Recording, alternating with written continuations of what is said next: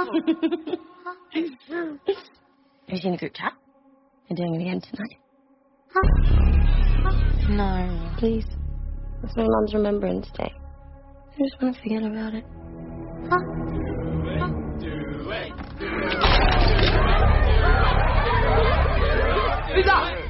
I'll do it.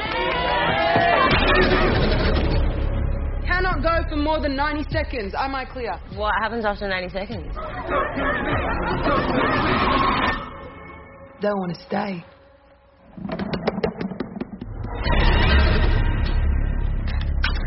Light the candle to open the door. Blow it out to close it. Put your hand on it. Now say, talk to me.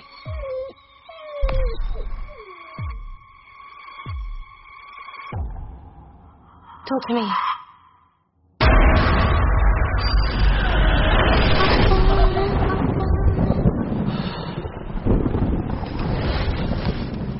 What did the hand feel like?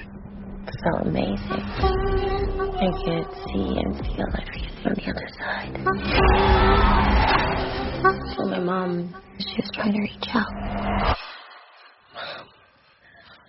I'm here. Still been saying stuff. You mean saying stuff? What if we opened the door but we didn't shut it? Oh my god, they followed us. I like it. They're not gonna stop. They're never gonna stop.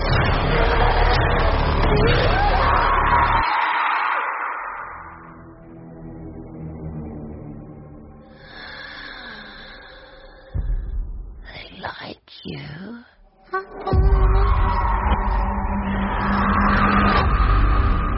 Talk to me. Hello, everybody, and welcome to the latest episode of Fresh Cuts. This is Mike, and joining me as always, it's Mr. Venom. What's up, Venom? How goes it? Greetings and salutations, players of party games. I'm doing pretty well, Mike. How the hell are you doing? Doing pretty good. I don't know. I saw the movie for Fresh Cuts, and I might be going to another movie tonight. The other one that released this week, which is Haunted Mansion. That'll be. If we go, it'll be a family thing, so so it'll be a productive weekend of movie watching for sure. Also with us, it's Don and Nelly. What's up, Don? Yeah, what's going on? Always happy to be here. All right. Well, for this episode, we are covering Talk to Me. Pretty much knew ahead of time that was going to be the movie, as it is a theatrical release. So this is from A24 Studios. Rated R, and let's see, the synopsis goes as follows. When a group of friends discover how to conjure spirits using an embalmed hand, they become hooked on the new thrill until one of them goes too far and unleashes terrifying supernatural forces. All right. Good effective synopsis there. Let's go to we start with general thoughts, so let's go to Venom to kick it off. What did you think of Talk to Me? Overall, I really enjoyed the film. I thought it had a really cool, creative concept. We've seen cursed object horror films in the past. It's not like it's reinventing the wheel necessarily, but just the way that our victim was haunted was, I thought, was very different. You know, it wasn't just a bunch of jump scares. It wasn't, she would see a ghost that would, freak her out a little bit and maybe give her some kind of cryptic warning, blah, blah, blah. We still had some ghost interaction in here, but it just felt slightly different than what we've seen in the past. And I think that slight little bit of originality definitely works. This is a directorial debut from the Philippou brothers, Daniel and Michael. From what I understand, they're more known for their YouTube channel, and they've also done some set work on other movies, but this is their first major film that they've worked on, and they get to write and direct this one. So yeah, that's pretty cool. I thought the performances were cool. I thought the relationships were good. One of the things I mentioned last week with our Ashvin's review was the fact that most of the cast, if not all of the cast, were very likable, and it was the same thing with this one. This one is very solidly a high school oriented, horror film. These are all high school aged kids, 17, 18-year-olds, a couple of younger ones too. But I just didn't find it nearly as insipid as I usually do with kind of teen-oriented horror films. I thought everybody in it was likable. I thought there were some really good performances. The mom, I thought, did a really, really good job with her performance. She's someone that's, Miranda Otto. We've seen her in the Lord of the Rings films, so a little bit of a pedigree there.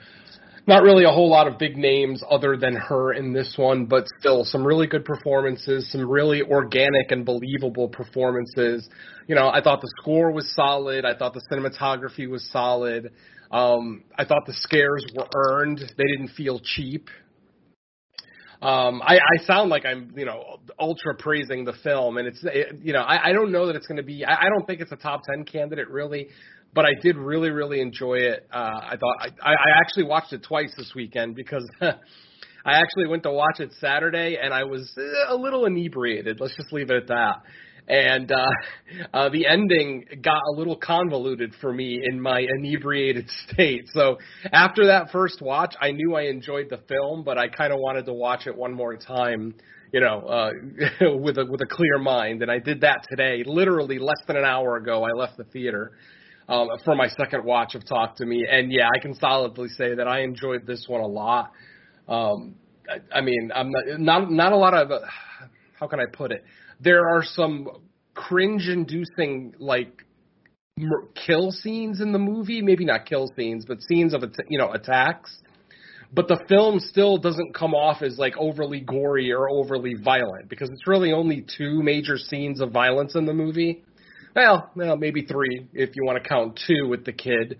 And they're very uncomfortable, wince-inducing scenes, but it didn't feel gratuitous. Again, it felt earned. Almost everything that this movie does felt earned. It's character arcs, it's story development. Just all of it felt really believable. I never rolled my eyes. I never checked my phone once to see what time it was. It's a 95-minute movie, so it's a nice, quick watch. It actually felt longer the first time I watched it, slightly inebriated. But today it was, a quick watch, nice pacing. I didn't have any problem with the, in between those scenes of horror with any character development or relationship development throughout the film. There's some freaky scenes in there, but, like I said, nothing overly uncomfortable to watch. But, yeah, the long and the short of it is, overall, I was surprised by this film. I genuinely enjoyed it. A24 has not had the best 9 to 12 months for me. They've actually put out a couple of films for the first time that I did not enjoy at all. And it's just nice to see A24 back on top, with what I consider a foreign horror film. I mean, it's Australian. I assume it's an Aussie production. But, yeah, overall, I had a really good time with this. It was surprising. And, I would definitely watch it again. So there you go. All right. Let's throw it over to Don. What were your general thoughts on Talk to Me? Much like last week, I'm not too far behind Venom. Again, not as high as he is, but pretty much right in the ballpark. I do agree that there's, not a whole lot of originality or creativity in this. It's, a monkey's paw or cursed, Ouija board or I'm trying not to, be too spoiler here, but, we've all seen these kinds of, haunted things before that, unleash curses or something evil trapped inside. And it's not really all that original on that front, but honestly, that was really about as far as all I had with it in terms of genuine issues.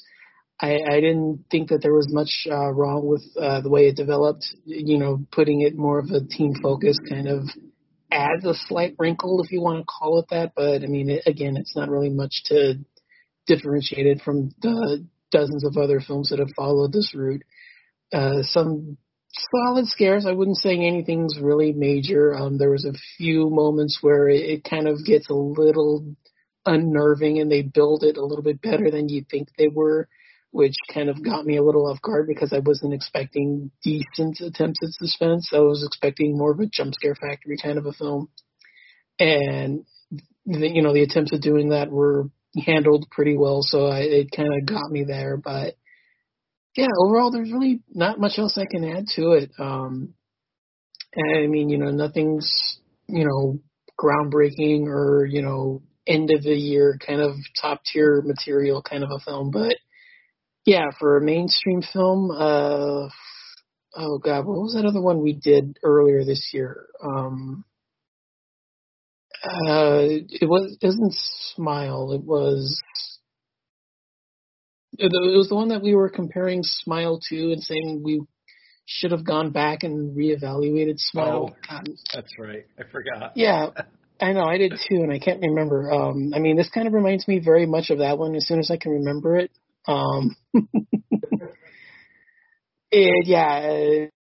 For mainstream PG-13 kind of affair, it's far better than you think it is. I had a lot of fun with it.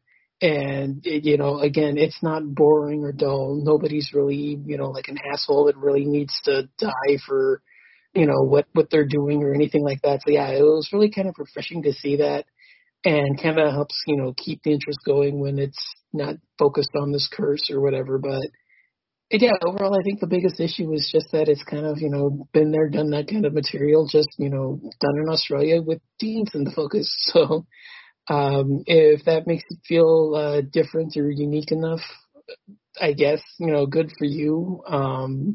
But yeah, that's really like the kind of negatives I can fault this on. I mean, some of the outcomes could have used a little bit more gore. Some of them could have been bloodier, but I mean, that's nothing to do with the film itself. That's just, wishful thinking. But yeah, overall fun time, better than you think it is. Nothing groundbreaking, but pleasing hour and a half, 90-minute, mainstream, horror fare. So yeah, I guess I don't have much else to say, but yeah, I'm pleasantly surprised and really enjoyed it. Yeah. All right, so again, another episode where the three of us are going to be positive on it. Based on the general thoughts, I'm assuming I liked it the highest out of the three of us. It's interesting. Back when I first saw the trailer, I don't remember what movie it played in front of them, but it's been a few months, and I was kind of surprised that it was A24 because it almost feels like A24 doing a Blumhouse movie because the plot feels like what you would get from a Blumhouse movie, but it feels more like Blumhouse rejected this rather than anything else. And then it feels like A24 handling it did a service for like the actual depth of the characters themselves. And what's surprising is they did it in a 95-minute movie where like a lot of A24 they're like 2 or 2+ hours. And not that I have a problem with that because I tend to like a lot of those movies and I think they're rich with like depth and all that. But in this one, they kind of managed to do it in 95 minutes. So it's kind of cool to see A24 like pick up on like, a movie with like a more simple story with a lot of aspects that we've seen before. But as far as like the positives, you guys pretty much went over it. It wasn't a movie filled with gore, but when we did get it, it was effective and pretty visceral. And what we got, some of the grotesqueness in the supernatural scenes was cool to see. And I liked how the story played out. And some would call the ending abrupt, but I think how they managed to handle it was pretty effective. They did get in some subtext here. I mean, there's something involving a kangaroo, but again, it didn't feel like overwrought. Like, I almost kind of feel like for people who don't, because the thing with A24 as a studio, it can be a polarizing studio. There's the people that just love A24, there's the people that hate it, there's the people in between, but I feel like the people that tend to not A24, like when they see the A24 logo, they're just going to avoid it. I kind of feel like they should give this one a chance because, like I said, it doesn't feel like the typical story or movie that A24 is known to put out. and like I said, that's not a criticism. It's just an observation from the movie itself. But overall, yeah, I liked it a lot. For me, it probably is a top 10 contender as of now. But then again, I've said many times over that overall, I think so far it's been like a weaker year. So who knows if we finish the last 5-6 months with like strong contenders, it could easily push it out. But for me, as of now, it's definitely in the top 10. But what else can I say that hasn't already been said? I did like the score. What else? I thought the characters were built pretty strong for being like for a lot of typical stuff that we've seen before. I was on board with like the story of the characters, and it's actually funny because they kept with the main character, where at times it almost seemed like it was going to switch to the brother and sister being like the focus of the movie, but they still kept with what was her name, Mia, right, in the movie? Mia, yeah, she actually was pretty much the main character of the movie, and I liked how the third act wrapped up. Man, there's not a lot more I can say without spoilers, because you guys pretty much hit on most of the positives that I would have too. I did like the cold opening as well. Yeah. It kind of set up something that it was like effective and visceral, but it didn't give everything away, right? It was just like, holy shit. It kind of reminded me of the way It Follows opened, where it kind of gave you an idea of what's going on, but it didn't over-explain, and the way it just heads into the title screen. But anyways, yeah, I'll leave my general thoughts there. Very positive on this one. So I'll kick it back to you, Venom. Yeah, I'm trying to think, since I can't really take notes in the theater. I'm trying to think what else I want to say about it. Like I said, I don't really have anything too negative to say about it. On that first watch, like I said, on certain substances, the third act got a little complex and maybe a little convoluted for me. But watching it, like I said, with a clear mind, it all made sense, and it made perfect sense too. Another thing I really liked about this movie is just, character decisions. Like, at no point in the film did I question anybody's decision. I feel like everyone in the movie did what needed to be done based on the information that they had, based on the information that was available. They did, nobody did anything really stupid. Mia was always trying to help, even when she herself was dealing with her haunting, she was still always trying to think about Riley and trying to think about what she could do to help Riley and Jade out. So, it's commendable, and it makes her a very likable character, even with the events of the final act where, you think that they might vilify Mia a little bit. You still understand that, she's not 100% in control of her actions and everything, and it made total sense. And I also liked how they did the ending, which, again, I can't really talk too much about it here for those who haven't seen it yet. But, it's like they set us up for a certain event, and then that event moves forward, and it doesn't play out the way that we expect it to play out. And from there through the rest of the film, I actually loved it. I loved all the decisions that the filmmakers made on, how Mia comes to the realization of where she is now and what, her lot in life is, blah, blah, blah. Just kind of the swerve of that final scene just really, really worked for me. No pun intended, swerve. Traffic joke. Sorry. Anyway. Yeah, I don't know what else I can really bring up on this one. It's like, I had an endlessly great time with it. Went to see it a second time. I can see myself watching it again. I don't know if I'll go to the theater necessarily, because there's still a couple other movies out, including Haunted Mansion, that I kind of would like to check out. But yeah, I really, really enjoyed this one. Like I said, I bought into the relationship with the two girls right away. It felt, again, very organic, very real. The relationship with the little brother, being and he doesn't come off as the standard bratty little brother who's always just trying to ruin his older siblings, good time or whatever. So again, I appreciate that none of these kids, the only real of all the kids in the movie, there's a character named Haley that's probably going to be the most, the one that people are going to be on the fence most on, because like for the most part, I thought Haley's role was, needed and necessary. I mean, Haley was basically our harbinger, because Haley was the one who knew the backstory on all of this and relayed that story to us, which, if you've seen the trailer, you know the character I'm talking about. She's the one who's basically explaining everything. I say she, I don't know what the proper pronouns are. After watching this movie twice, I could not for the life of me tell if that character was male or female. I'm sorry. I'm not trying to be offensive. As soon as I got home today, I looked up the actor, and it turns out that the actor Zoe Tarakis is actually non-binary. So it made sense why I had so much trouble placing the sex on this character. Like I said, sorry, no intention on being offensive by any stretch, but just it freaked me out when I couldn't tell if that was male or female. And obviously, it's not really important to the story by any stretch.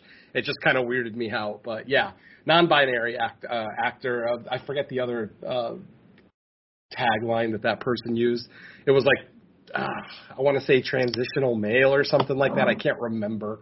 But yeah, so it made sense where my confusion came from there. But like I said, even with Haley's character maybe being slightly offensive to some, maybe not offensive. Offensive is the wrong word. I think abrasive. Abrasive is going to be a little bit better word to use.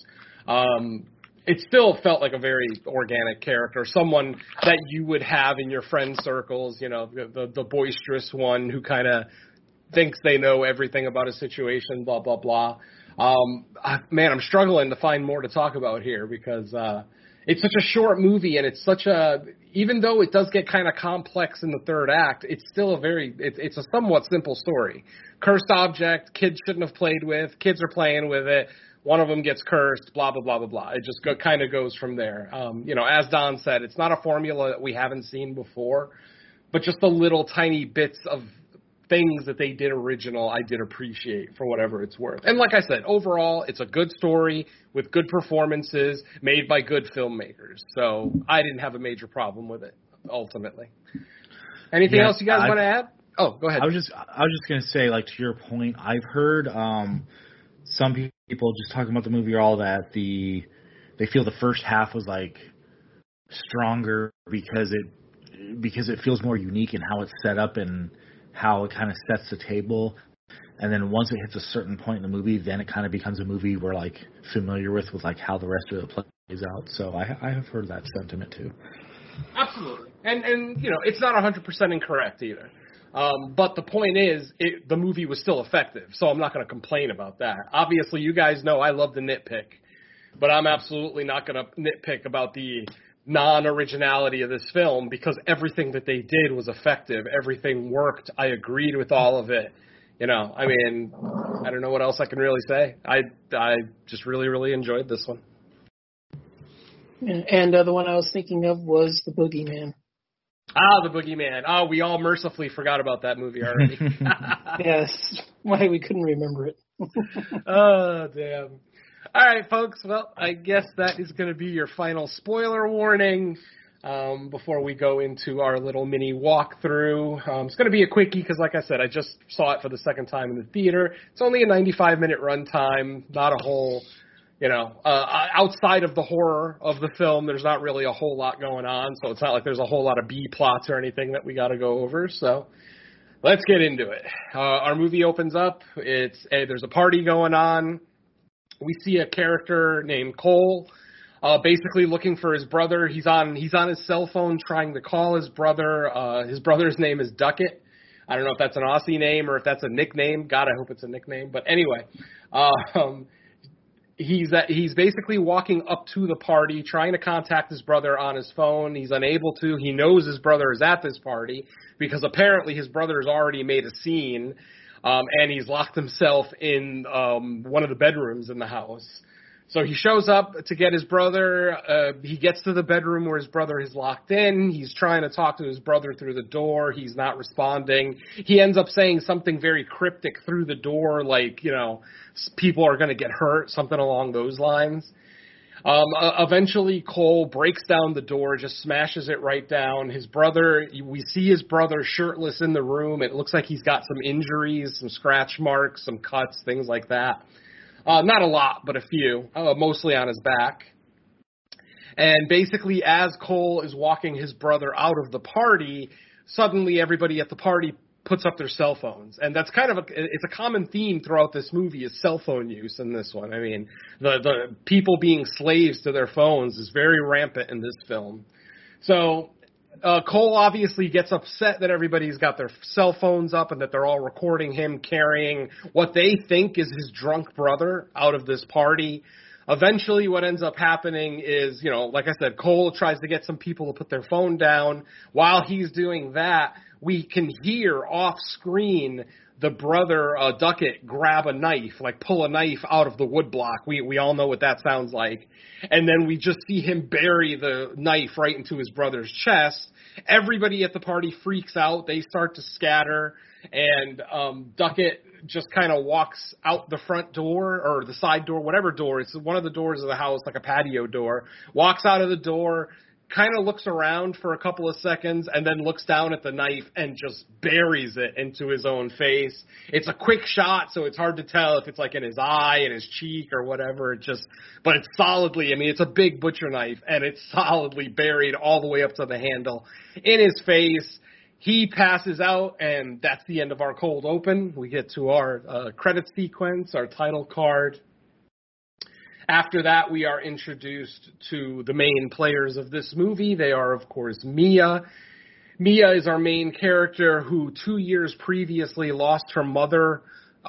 She's not 100% sure why, but as soon as she says what she thinks happened to her mother, it just becomes incredibly obvious to most savvy horror viewers what happened. But basically, Mia tells one of her best friends, hey, it's been 2 years since my mother died, and, somebody at the party asks her how. She says, she took too many sleeping pills by accident, is what she said. Obviously, I think we all know where that's going.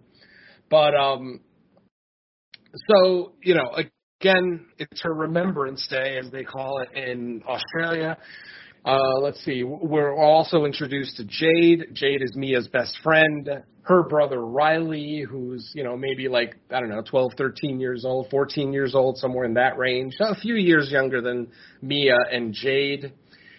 And we meet Jade's kind of sort of boyfriend, Daniel, who's a very, very Christian guy. So they've been together 3 months. They haven't even kissed yet. Which kind of sets up a cool thing later in the movie that we'll get to because of Daniel being so Christian and proper. Interesting scene when he actually plays the game, but we'll get to that. So anyway, at one point they start watching this YouTube video of these people at a party, and apparently they know who these people are. It's like a local thing. And it basically looks like, to savvy horror fans, it looks like the people in the YouTube video are basically being possessed by like a demon of some kind. Because we all know that look of eyes either going full white or black when, like the pupils get gigantic and they're just solid black. We're used to one of those, when someone's being possessed. So that's kind of what it looks like. We don't get to see long parts of the footage, just quick shots, and it's always just a close-up on somebody's face. Their eyes are black, they're sweating, potentially drooling, whatever the case may be. It definitely looks like there's something going on. Obviously, Jade believes that they're all, faked videos, that they fake them just for internet popularity. Mia's not convinced. Mia thinks there might be some truth to it. So one night, Mia and Jade sneak out of the house. Mia is staying with Jade for the night, and then, there's kind of a funny interaction between Jade and Mom, because Mom is very aware that Jade has been sneaking out, but, I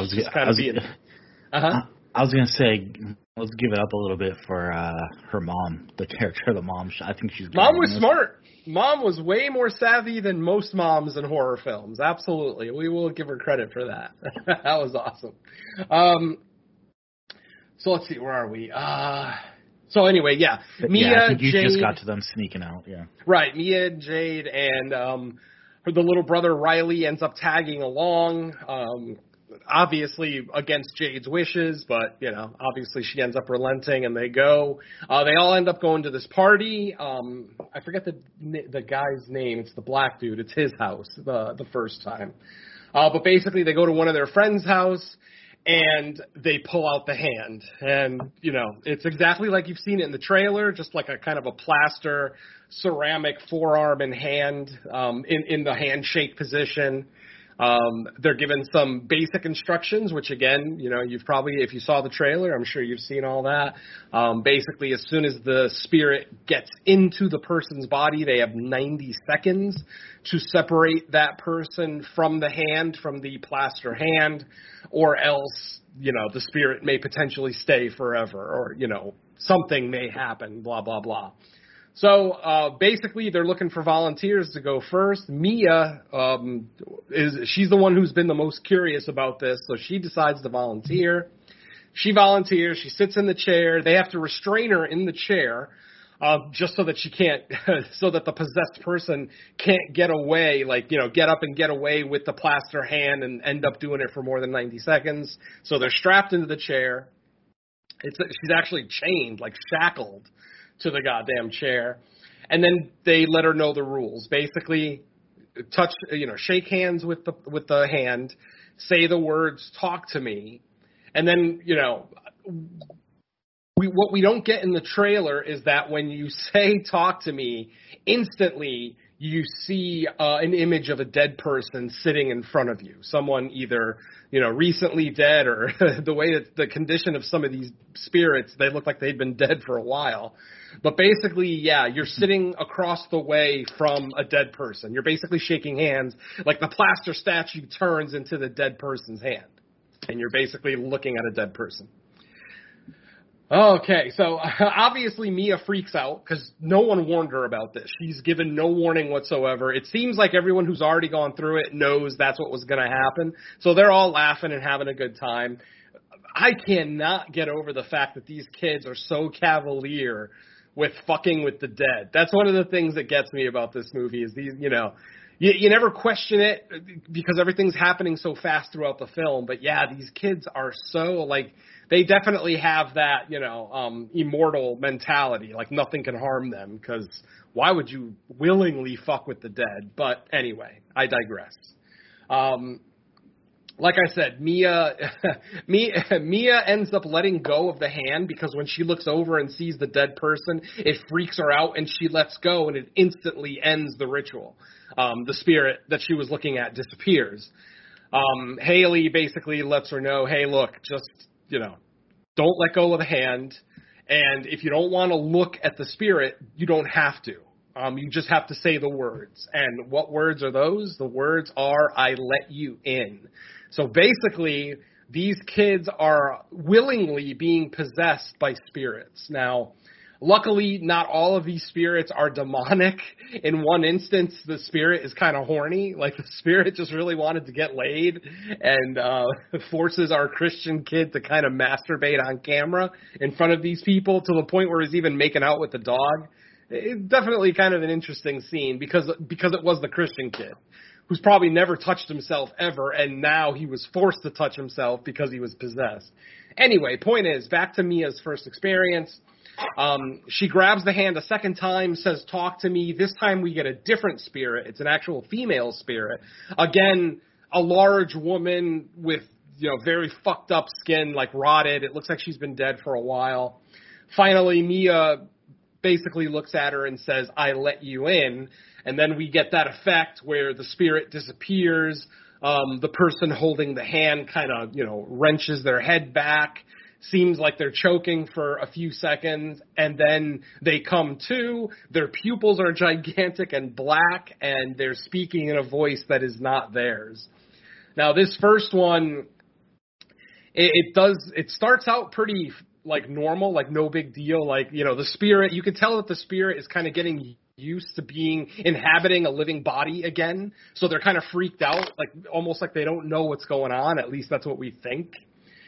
And at one point, the spirit, or Mia, possessed by this dead woman, starts looking at Riley, the kid, the youngest kid in the whole room, and starts talking about they want you and pointing at him, basically saying they want you. And she keeps saying, he's standing right behind you. He's going to split you, boy. He's going to split you.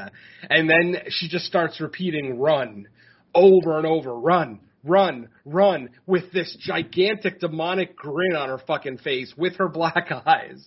Obviously, it freaks the kid out. They go to pull the hand away, the plaster hand away from Mia, because at this point, I think it was like 83 seconds.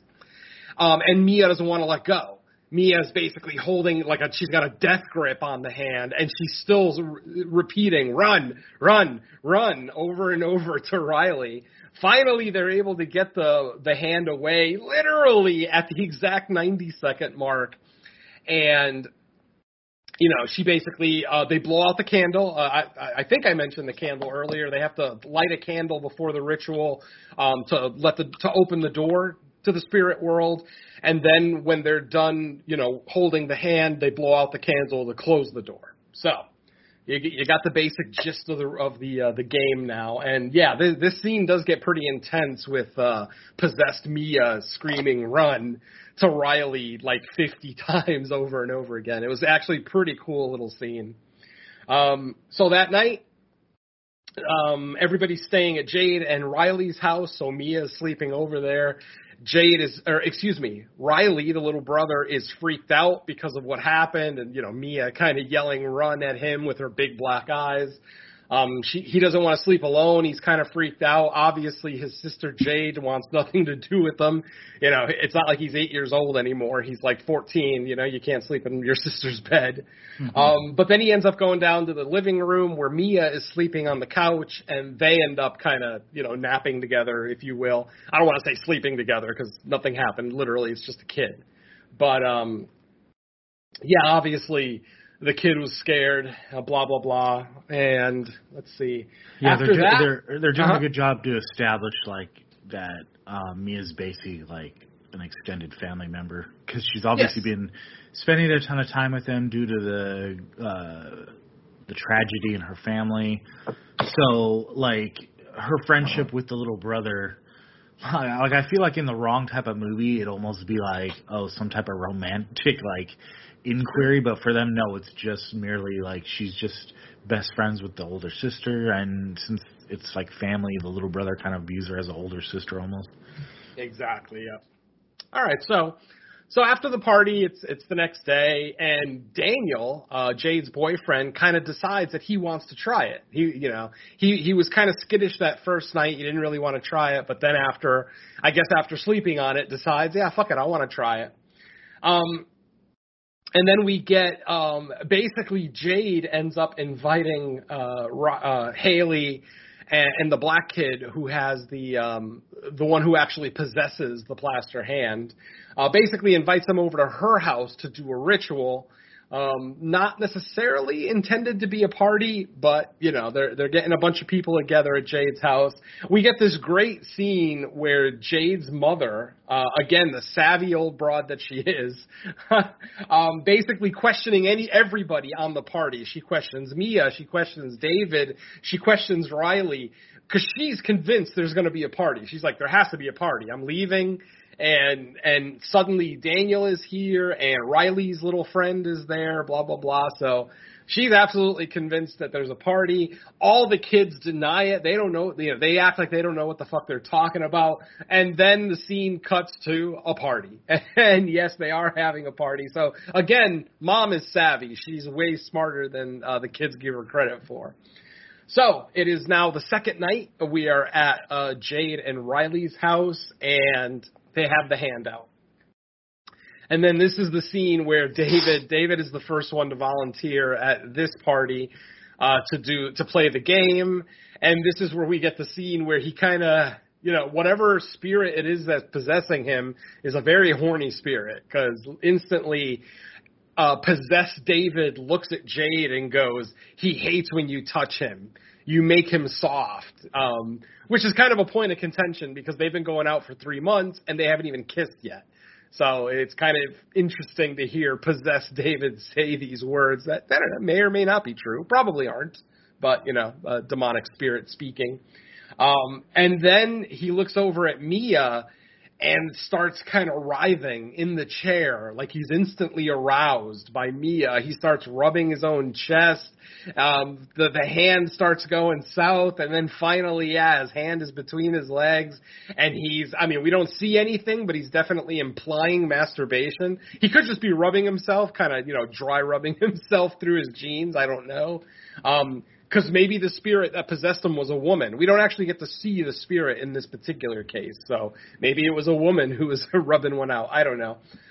But yeah, he ends up falling out of the chair with the ceramic hand, plaster hand still in his hand, and he's still rubbing himself to the point where the family dog comes down and starts licking his face. He starts tongue kissing the dog while he's rubbing himself. This poor kid, of course it's the ultra Christian who has this experience. So finally the 90 seconds timer goes off. They pull the hand away from him. It seems like when you come out of the trance, you know everything that happened. You remember all of it. Because as soon as he comes out of the trance, he's just like, delete it. Delete that video. Don't fucking show it. Haley, of course, being the piece of shit that they are, basically is like, no, we gotta post this. This is too funny. He ends up leaving the party in a huff. And then we get a montage. After that, we get a musical montage of just everybody else at the party taking turns. So we see like Mia take another couple of turns with the hand. We finally see like Haley and the black kid do it. And basically everybody at the party has had a turn except the two kids, except Riley and his friend. Riley's friend, who seems like he might be a little like older than Riley, kind of volunteers, like the tough guy that he is. He's like, oh, I want to do it now.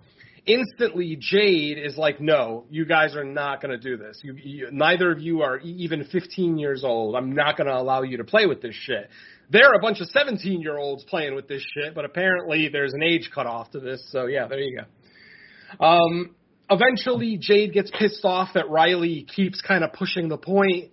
Eventually, Riley's like, how about just 60 seconds then? Like basically thinking maybe if I'm not in the trance as long, I won't be in as much danger as some of the older kids. Jade is still adamant that she doesn't want him to do it. Then he's like 50 seconds. He's basically just trying to work out a deal so that he can take a turn to do this. Jade leaves the room in a huff. Haley and her buddy are they're packing up the hand, basically getting ready to go. Riley is begging Mia for permission because apparently Mia is, like I said, kind of a family member, as is kind of mentioned later in the film. She's more of a family member than a friend. So finally she relents and says, okay, 50 seconds. That's all you get is 50 seconds. He's fine with it. They go ahead and start the ritual. He grabs the hand. He says, talk to me. He sees the spirit, and you can tell when he sees the spirit, I think he recognized the spirit because instantly he looked over at Mia with this look of fear on his face, like, I don't really want to do this. But everybody at the party is egging him on to to tell him, say it, I let you in, say it. And finally he relents and he's like, all right, fuck it. And he says it, I let you in. He, his head whips back and, we see that he's starting to get possessed. And as soon as he starts talking, he sounds vaguely female and he's saying, I'm sorry. He's apologizing. I'm sorry. I would never do that to you. I would never purposely hurt you. And then finally this, possessed Riley goes, I would never leave you, me. And me is basically what Mia's mother called her. That was like her pet name, just, her nickname, me. Just called her instead of the full Mia. And instantly Mia recognizes, maybe, I don't know about recognizes the voice, but recognizes the person calling her me. And she instantly says, Mom, and you can see tears start falling from her eyes. Right when Mia realizes that it's her mother, it's the 50-second mark, and Haley's like, okay, that's it, 50 seconds, let it go. That's when Mia's like, no, that's my mother. I want to talk to her. Do not, we still have, 40 seconds, until we have to pull them out. So then she basically, is talking to her mother, trying to get some information about her death, blah, blah, blah. We don't really, get a lot out of her on this instance other than Mom basically apologizes and says, I would never do that on purpose. I would never leave you on purpose. And then she starts to kind of, possessed Riley, I should say, starts to kind of freak out. He starts to do the choking effect again. And then suddenly out of nowhere, he slams his own head onto the table that has the plaster hand on it. And everybody's in shock. Everybody's freaked the fuck out because this is the first time anything violence ever happened with this game. And then he lifts up his head and slams it down again. And there's some pretty fucking intense head slams. Like there's no cut editing here. I mean, you see the head hit the edge of the table and start to get indented, and you start to see cuts forming on the face. Finally, Mia jumps on him to try to stop him from, smashing his head against the wall. Haley and a couple of the other people try to help out as well. Eventually, possessed Riley is able to get out of the hold, and something slams his chair up against the wall so hard that it breaks the window. He smashes, not through the window, but he smashes the window open. Then the chair turns towards like a dresser or like a cabinet of some kind in the living room. And he basically looks around and he gives this like very evil looking grin and then starts slamming his head on the edge of this table, which is much sturdier than the first table he was slamming his head on. So the sound effects and the visual effects are very intense here. He ends up slamming his head twice. Then finally his face is all fucked up. He's lifting up his head to do like one more big head slam onto the edge of the cabinet. Finally, Jade shows up. Riley's sister shows up. She sees what's happening. She lunges towards the cabinet and puts her hand in her brother's head's way. So when he slams his head down on the cabinet the last time, he's actually hitting his sister's hand, that's blocking the cabinet. Which I guess ends up saving his life because he does not end up dying from these horrific injuries. He ends up going to the hospital. Everybody's, obviously everybody's freaking out because they can't talk about the hand. They can't tell the cops that it's a supernatural game that they've been playing that caused this because obviously cops aren't going to believe them.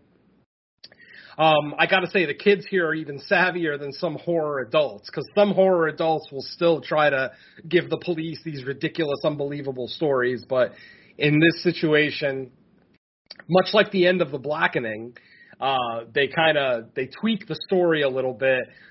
Instead of talking about having any kind of ritual or playing any kind of spiritual game, they just said that he freaked out of nowhere, that he just kind of had a breakdown and just started slamming his head up against the edge of the table.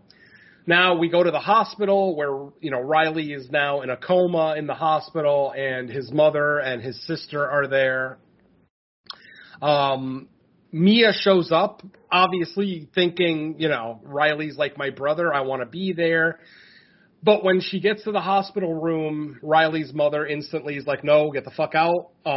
Riley's mother is convinced that Mia gave Riley some kind of drugs because Mia smoked weed once a long time ago.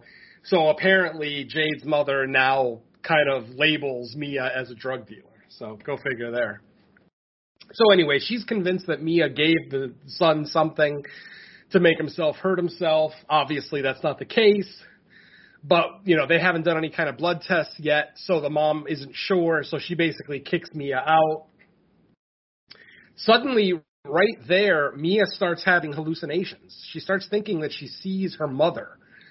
After the situation with possessed Riley, being possessed by her mother, or at least conceivably possessed by the mother, she starts seeing images of her mother, like in the hospital, on the way home, just at different places. It's almost like her mother's spirit is following her.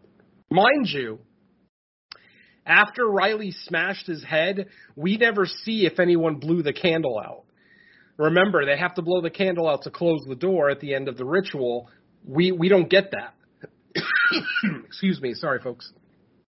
So anyway, We have some supernatural events, Mia hallucinating, Mia seeing different things, people acting differently than they should be, blah, blah, blah. Eventually, at one point, Mia ends up taking the hand. I'm not sure if she took it without permission because Haley and the other guy don't really say anything.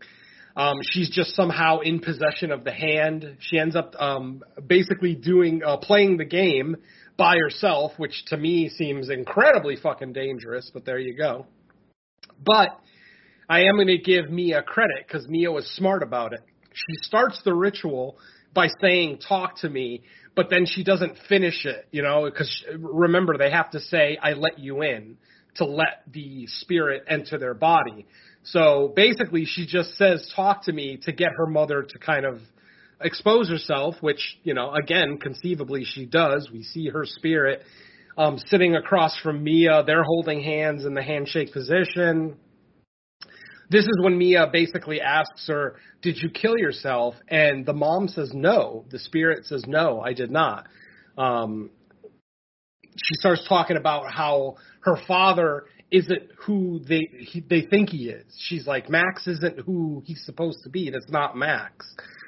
Which obviously starts to convolute things a little bit more. And then later in that same scene, Max ends up coming home. Her father's name's Max.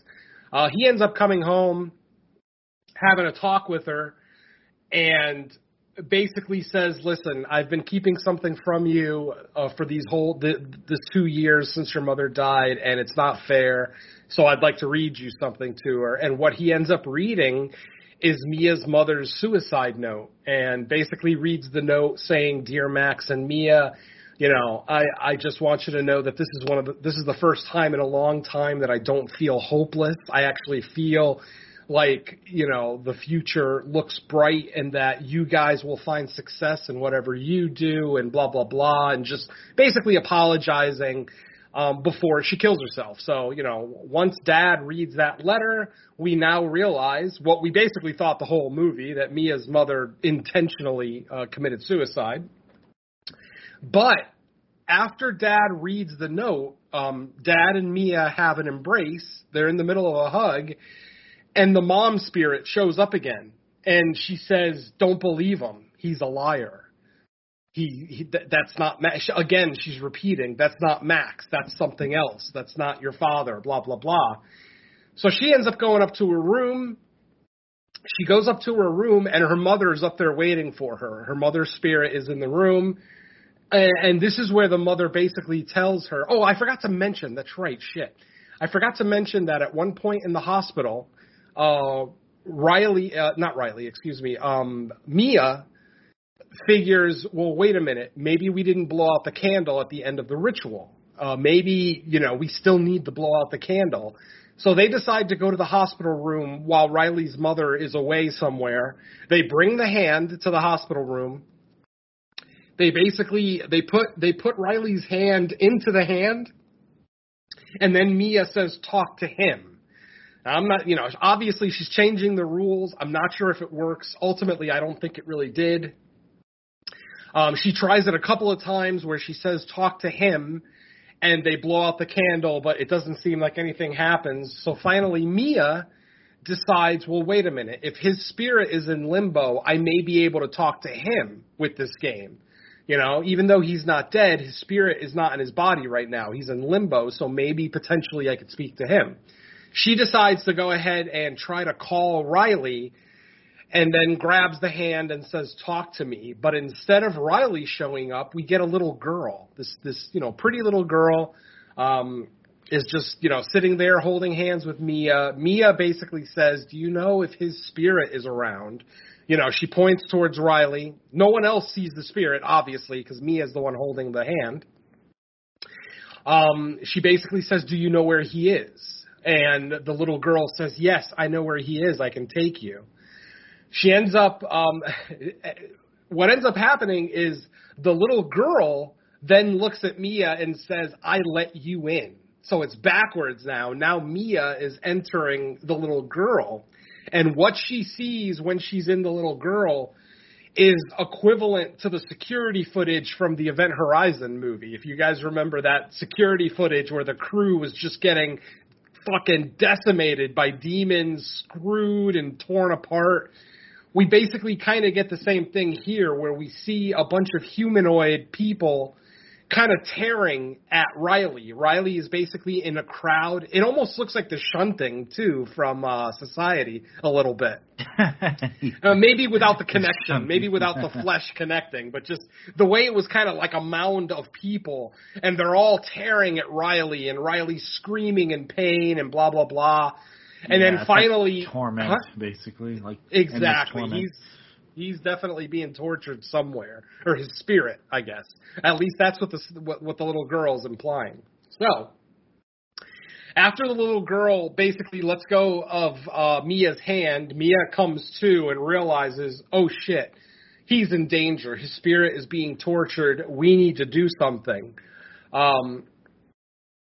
She's not 100% sure what she can possibly do. She ends up going home, having that little interaction with her dad when dad reads her the suicide note. And then she goes up to her room.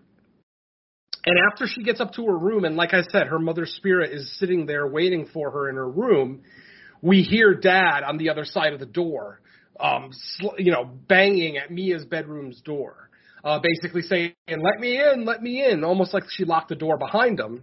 But then we see the camera go back down to the living room, and Dad is still down there. Dad is still there. He's going through Mia's book bag, the book bag that has the plaster hand in it. He ends up finding the hand, and at the moment that he finds the hand, the other dad, the one that's upstairs banging at Mia's bedroom door, breaks into the door, gets into the room, starts attacking Mia, starts throwing her around the room, basically slapping her around. Finally, he gets on top of her, straddles her, and starts choking her, just starts choking her to death. Mia starts looking around her room. She sees a pair of scissors on the ground. She's, trying to reach for it. We get that tense moment where, will she or won't she get the scissors? Finally, her real dad comes into the room, and what we see through Mia's eyes is that she's being choked by something that looks like her father, but has fucked up skin, looks like he's been dead for a while. So it's obviously not her father. But when her father walks into the room, what he sees is Mia just on the floor by herself, writhing. Dad, obviously being concerned, rushes to Mia's side to try to figure out what's going on. But at the exact moment that Dad bends down to check on his daughter, Mia got a hold of the scissors and stabs her father in the throat, right on the side of the neck. Pulls it out right away. We get the arterial spray, the blood spurt come out. Dad doesn't say anything, but he definitely has a look on his face like, what the fuck? Like, what did I do to deserve this? And Mia instantly realizes what she did, that, oh shit, I just killed my actual father. So she comes up with a plan after her mother, the spirit of her mother, basically tells her there's only one thing that you can do for Riley. There's only one thing you can do. You have to sacrifice him. You have to kill him. It's the only way you're going to save his spirit from an eternity of torture, blah, blah, blah. So Mia, after killing her father, realizing that she fucked up, ends up driving to the hospital. But from the parking lot, before she actually walks into the hospital, she calls Jade and tells her, I need you at my house. I need you right now. I need you to come here and get me, blah, blah, blah. Jade, of course, being a best friend, says, okay, I'm coming. I'm on my way. But as Jade leaves the hospital parking lot, we see that Mia's sitting in her car in the hospital parking lot just waiting for her to leave. She then goes up to Riley's room, and we see in her back pocket the scissors that she just used to kill her dad. She brought the scissors with her. When she goes into the room to talk to Riley or to see Riley, Mom is there. But this time, Mom has a different tone. She's apologetic. She lets Mia know that the doctors did the blood tests and found out that there were no drugs in his system and that he just had a mental breakdown. And, she basically is telling Mia, I didn't want to believe that. I wanted to believe that you or one of your friends, drugged him. and I want to apologize. And, you know, Mia's obviously, considering what Mia is there to do, you know, she basically tells her, you know, there's no need to apologize. You had every right to be mad. You still have the right to be mad, blah, blah, blah. You know, it's your only son, yada, yada, yada. Mia then asks if she could have a moment alone with Riley, and the mom is like, okay. Mom ends up leaving, going to the cafeteria or something. She leaves the floor because she's not on the floor after a couple of minutes. And then we see Mia kind of looking at Riley, but then Riley isn't Riley anymore. After a couple of minutes, Riley kind of morphs into another one of these spirits that we've seen. This time it's an old man. But again, he's got the same telltale signs, the red eyes, the kind of fucked up skin, like he's got some kind of skin condition. And he's basically talking about how we're never going to let him go. He's talking to Mia and, you know, basically telling Mia, yeah, we're never going to let him go. He's ours forever, blah, blah, blah. Mia picks up the scissors or takes the scissors out of her pocket, tries to build up the strength to stab Riley right there. It's not Riley, like I said. She's looking down at some random old man. Almost looks like the old guy from Thinner, if you guys remember Thinner, that Stephen King movie, that, you know, kind of decent Stephen King movie. So after a few minutes of going back and forth and struggling with wanting to stab him but not being able to, which kind of calls back to a scene earlier in the film when she had just picked up Riley. It was very early in the movie where Mia had just picked up Riley and they found a kangaroo on the side of the road that had obviously been hit by a car. Mia didn't hit the kangaroo. She just saw it pulled over. Riley tried to convince her to put it out of its misery, and she couldn't bring herself to do it. You know, I mean, do we really expect a 17-year-old girl from the city to have the cojones to kill a fucking animal? It's a lot to ask. Obviously, she can't do it. Riley starts yelling at her, saying, you can't leave it there. It's crying. Instantly, I'm thinking, well, you fucking kill it then. Stop being such a fucking tough guy, but then giving me shit, you know, when I can't do it. Blah, blah, blah. They end up leaving the kangaroo alone to die on its own, assuming it died. We don't know. We never see it really again. But during this scene with Riley, where she's kind of trying to decide what she needs to do, she actually has an image of the kangaroo pop up into her head, and the kangaroo is like in the hallway, in the hospital hallway right outside of Riley's bedroom.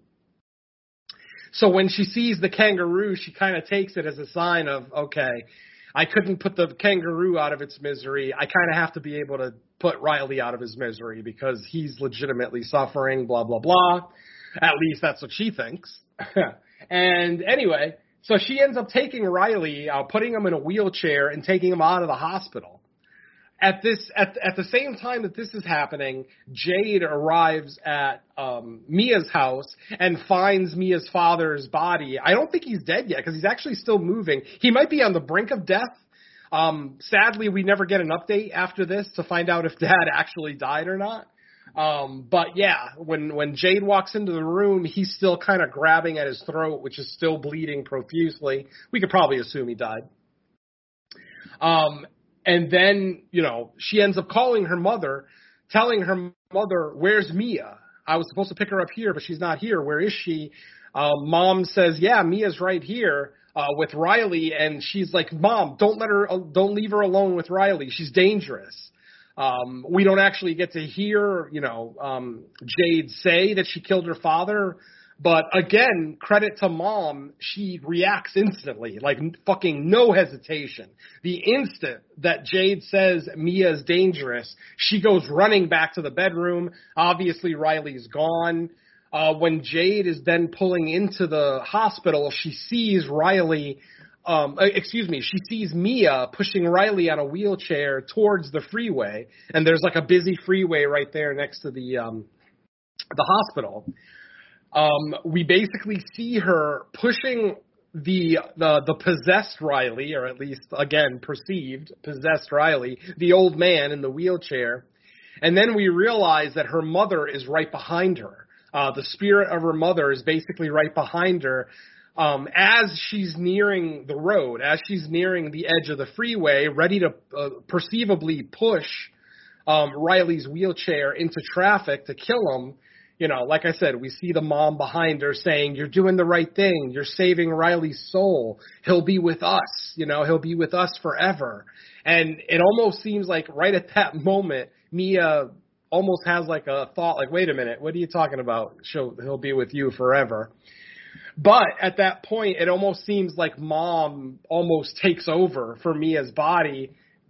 Jade, like I said, Jade is trying to run to where they are. She's maybe about 10, 12 feet away from them as she's running towards them.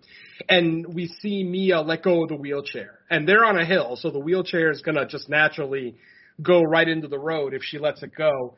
We see her let go of the wheelchair, and then the camera moves to inside of one of the cars on the road, and we get this great little effect where we see Mia, Jade, and the wheelchair on the side of the road from inside the car.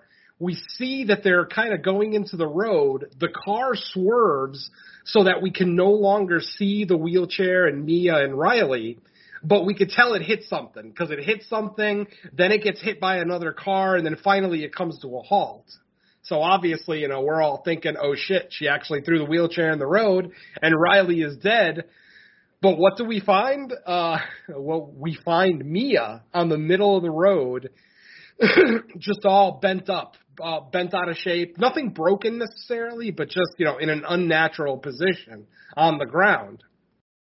But she ends up getting up. And just kind of looking around, and then she sees that Riley did not make it to the road. It looks like Jade got there in time, pushed Mia into the road, and somehow saved her brother. Riley is basically still in the grassy knoll off the road, and, Jade is kind of embracing him and letting him know that everything's okay. And then we see the crowd, we like the people, the drivers on the road, we see them get out of the car, but they're not acknowledging Mia. At this point, Mia is standing up, looking around, looking back towards where Riley and Jade are, and none of the people in the road are acknowledging her. Savvy horror fans know what that means. Then we see almost like the scene transition. Like we don't actually see Mia go to the hospital. It just kind of transitions to the hospital. And apparently a lot of time has gone by because what we see a completely healthy Riley. All his damage, all his injuries are healed, and it's his mother and his sister, and they're all checking out. Based on the injuries that Riley got both before he got to the hospital and after he got to the hospital, you got to figure this is like weeks, if not months later. And she's still all tore up, from the car accident, and we can tell that time has advanced pretty greatly. She ends up realizing that, wait, something's wrong with me. So she lifts her hands, and we see that most of the fingers on her hands are broken and bent backwards, and she didn't even notice. So I think we all are kind of starting to figure out where this is going. He ends up peeing her. Kind of reminded me of the Maitlands walking back to their house in Beetlejuice and did not realizing they were dead. if you remember. Yeah, exactly. Yep, big time. So, like I said, after Mia sees the family kind of check out of the hospital and leave, the scene goes black, and she sees her father in the hospital hallway, and she calls out to him, but he's not answering. And she starts to give chase. She starts to go at, not that her father's running away, but he's way ahead of her, so she's trying to catch up to him. Finally, he goes into an elevator, turns around, looks at her very briefly, like literally a split second, and then the doors close. The elevator doors close, and we hear Mia's voice say, "Don't leave me here. Don't leave me alone in the dark." Basically, I think Mia's finally coming to terms with what happened, that she's no longer among the living. And then we hear a match light. The screen is dark, totally black. We hear and see a match get lit and then a candle get lit. And then suddenly Mia walks up to a table and she sees a human hand sticking out like it wants to shake hands. It's not the plaster cast. It's just a normal hand, and it's basically being lit by a candle. So all she can see is the hand above the candle. She walks up to the hand, she grabs it, and then we're transported to a scene of a bunch of Spanish kids at a party, and they are playing Talk to Me, but this time it's Mia on the other side. And basically the movie ends with the guy holding the plaster hand saying the words, "I let you in." And that's the end of our movie. It just kind of ends there. So it's come full circle. Mia was playing the game, and now Mia is trapped by the game. Yeah, pretty interesting story. I kind of dug it. So the ending to me, so that basically told me that the spirits that show up can be just like, okay, nice spirits, because that was actually her. Yes. Whereas in like before, I was trying to, since I only saw the movie once, and maybe Venom seen this, maybe you picked up on some nuance. The very first time Mia sees her mom, are we to believe like that time it's her actual mom, but after that it's like the demons imitating? Because there was that line of dialogue earlier that said the spirits can like imitate other people. Right, but don't forget, the very first time that she sees her mom, the mom says that she did not kill herself on purpose, when it seems like reality is implying that she did kill herself on purpose. So my theory is that was never Mia's mother. That was always some demon fucking with her. I forgot that she actually got that far into like a discussion on the very first time she Yeah. She basically, because the mom kept apologizing, "I'm sorry, I would never leave you on purpose, blah, blah, blah." Yeah. It wasn't until she saw her mother in her own house when she was playing the game by herself that she flat out said, "Did you kill yourself? Did you commit suicide?" And the mom denies it. And that's when the mom starts saying, your dad is not who he says he is, blah, blah, blah. Yeah. I mean, I could be totally wrong, but to me, that was never her mother. Okay. Yeah, that makes sense. I mean, because we've seen it before. We've seen it in lots of movies with Ouija boards where people think they're speaking to, a specific spirit, but then, no, they're speaking to some other more malevolent spirit who's just fucking with them. Yeah, true. Yeah. So, I mean, I could be wrong. Like I said, I'm always open to the potential for me being wrong. If the filmmakers ever come out and say, "Oh, no, that was absolutely Mia's mother," then fine. I'll happily be wrong. Yeah. I mean, I definitely know, like, throughout the movie it was not her mom. Yeah. Some of the shit that she was saying. And then, of course, once she says you have to sacrifice Riley, it's like, oh, come on. No mother would ask her own daughter to kill one of her best friends. Yeah. Exactly. All right. Well, if that wraps up our discussion on Talk to Me, then we will continue talking by letting everyone know where else they can listen to us. So we recorded late in the week our previous episode, so it's a short turnaround, so there might not be a bunch of new stuff since we last recorded, but just in case, Venom, do you have anything new to report? Well, there is one new thing to report. The main show, episode 54, is now available. Last time we recorded, it wasn't quite available. Mike was still putting some finishing touches on it. But yeah, it is out. I saw the post. It is officially out there. That is episode number 54 of No More Room in Hell, where we looked at, those were Derek's picks, I believe, or were those yours? Derek's, yeah. So that was the Manitou and the Incubus. Yeah. Good time. Pretty interesting discussion that ended up becoming our burning question because we started talking about it during our What We've Been Watching section. So the episode's a little jumbled, but it's all there for you, folks. The news is there, burning question, everything. It's just maybe a little out of order. So yeah, that's available now.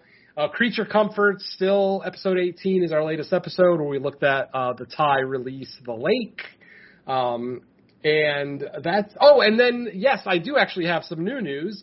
The Joe Blow Horror Show, the episode that I was on where we discussed Resident Evil Apocalypse, is now out. It's officially out. I saw the post last night, so look out for that wherever you get your podcast. I'm not sure what network they're on, so I can't really point you towards their network, but it is the Joe Blow Horror Show. I don't think they're on a network. I think they're just independent. Okay, well, that makes sense then. So, yeah, look around for the Joe Blow Horror Show, and my episode is the latest episode, which would imply that Mike's episode will be the next one to come out. So that's pretty much all from me. Nothing on the Crystal Lake gift shop front. Still waiting to get together and do episode 4 of that one. But that's about it for me. All right, Dawn, what do you got? As mentioned, the latest episode of Creature Comforts is available. We are in preliminary stages for the next episode. I think we've narrowed down the film we're talking about. I'm trying to think back on the conversation. I think we've got 2 choices planned. We're more than likely leaning towards one. So expect that in the coming stages. The latest episode of Podcast in the Woods features yours truly. We looked at the Argentinian classic Terrified, which was a lot of fun and rightfully earned plenty of praise and applause from the 3 of us who covered it. That is available on pretty much every platform. They are known as Podcast in the Woods. Again, the latest episode of Road to Nowhere is with me, where I did a triple shot of Lucio Fulci. That is available under Road to Nowhere, spelled Knowhere instead of the usual Nowhere. And still waiting on Stu World Order. We're, coming up on a couple months now, but, hey, I record stuff in April and release it in September. So I guess that's kind of not necessarily all that out of the blue. And finally, the latest episode of Horror Countdown is available. And this time, which is not necessarily planned, but again, this was just incredibly fortuitous. The 69th episode of the show is our top 10 hottest and sexiest vampires. Woo! So, yeah, but again, I don't plan this. I don't have any kind of special, there's nothing special what's going on. It's just that's the way it goes. So, yeah, the 69th full-length episode of the show is Sexy Vampires. So there better be some lesbian vampires in there. I can think of a few. I don't know. I was supposed to pick males. Vampiros Lesbos. Oh, don't worry. Soledad makes an appearance. Yeah. Yeah. But yeah, that one was a lot of fun. Not one of my longer ones, but yeah, that's what she said. But yeah, that is available. And yeah, I mentioned it lastly, but I am also coming on Joe Blow to do Resident Evil Welcome to Raccoon City. So let's see how my feelings change on that one. But yeah, that's pretty much it for me. All right. Nothing else to report for me. Venom already mentioned No More Room in Hell 54. I have recorded my guest spot on Joe Blow Horror Show, but it's not quite out yet. The entry I did was the 4th entry in the franchise, so there's probably a good chance by the time we record. Well, no, actually, probably in a couple more episodes. I was going to say at the main show that my episode of that will be out, but we'll see. We'll play that by ear. I thought you did Extinction. Isn't that the 3rd one? No, I did Afterlife. Oh, okay. I'm sorry. Yeah. That's what happens when you just say yes before you actually get your assignment. Yep. What else? Nothing else. My picks are next up for No More Room in Hell. I think I know what they're going to be, so we'll get ready for the planning stages of that. Woo! We're going to Italy. Yeah. And let's see. Other than that, the next episode of Fresh Cuts, we have an August that's going to feature a good amount of theatrical releases. So our first episode of August will be one of those, which is the sequel to The Meg. The Meg 2 isn't there a subtitle to it? Trench. Or the fucking Trench. Awesome. Oh, the Trench. oh yeah. right. Or Trench. Yeah. I would have preferred Awesome. fucking awesome. The Meg 2, fucking awesome. Yeah. The trailer looks fun. It looks like they did the proper thing, which is like, okay, let's take the fun elements from the first one everyone liked and ramp them up, but we'll see. I mean, trailers can be deceiving, but I think they understood the assignment at least, what you got to do. So, and it's going to be a good summer theme. I mean, it's Killer Shark. Shark movie, yeah. Yeah, it's Killer Sharks. Yeah, so that'll be our next episode in about a week's time, give or take. So until then, just say thank you, everyone, for listening to the latest episode of Fresh Cuts. Let's say bye to our listeners. Later. Let's just not play party games, ever. Let's just no more party games, and then we'll all be safe. Yeah, or just don't. I mean, if you want to talk to the spirit, just don't let them in, okay? No. If you're gonna play party games, just stick to Monopoly. Just get drunk and high like normal teenagers. There you go. Peace.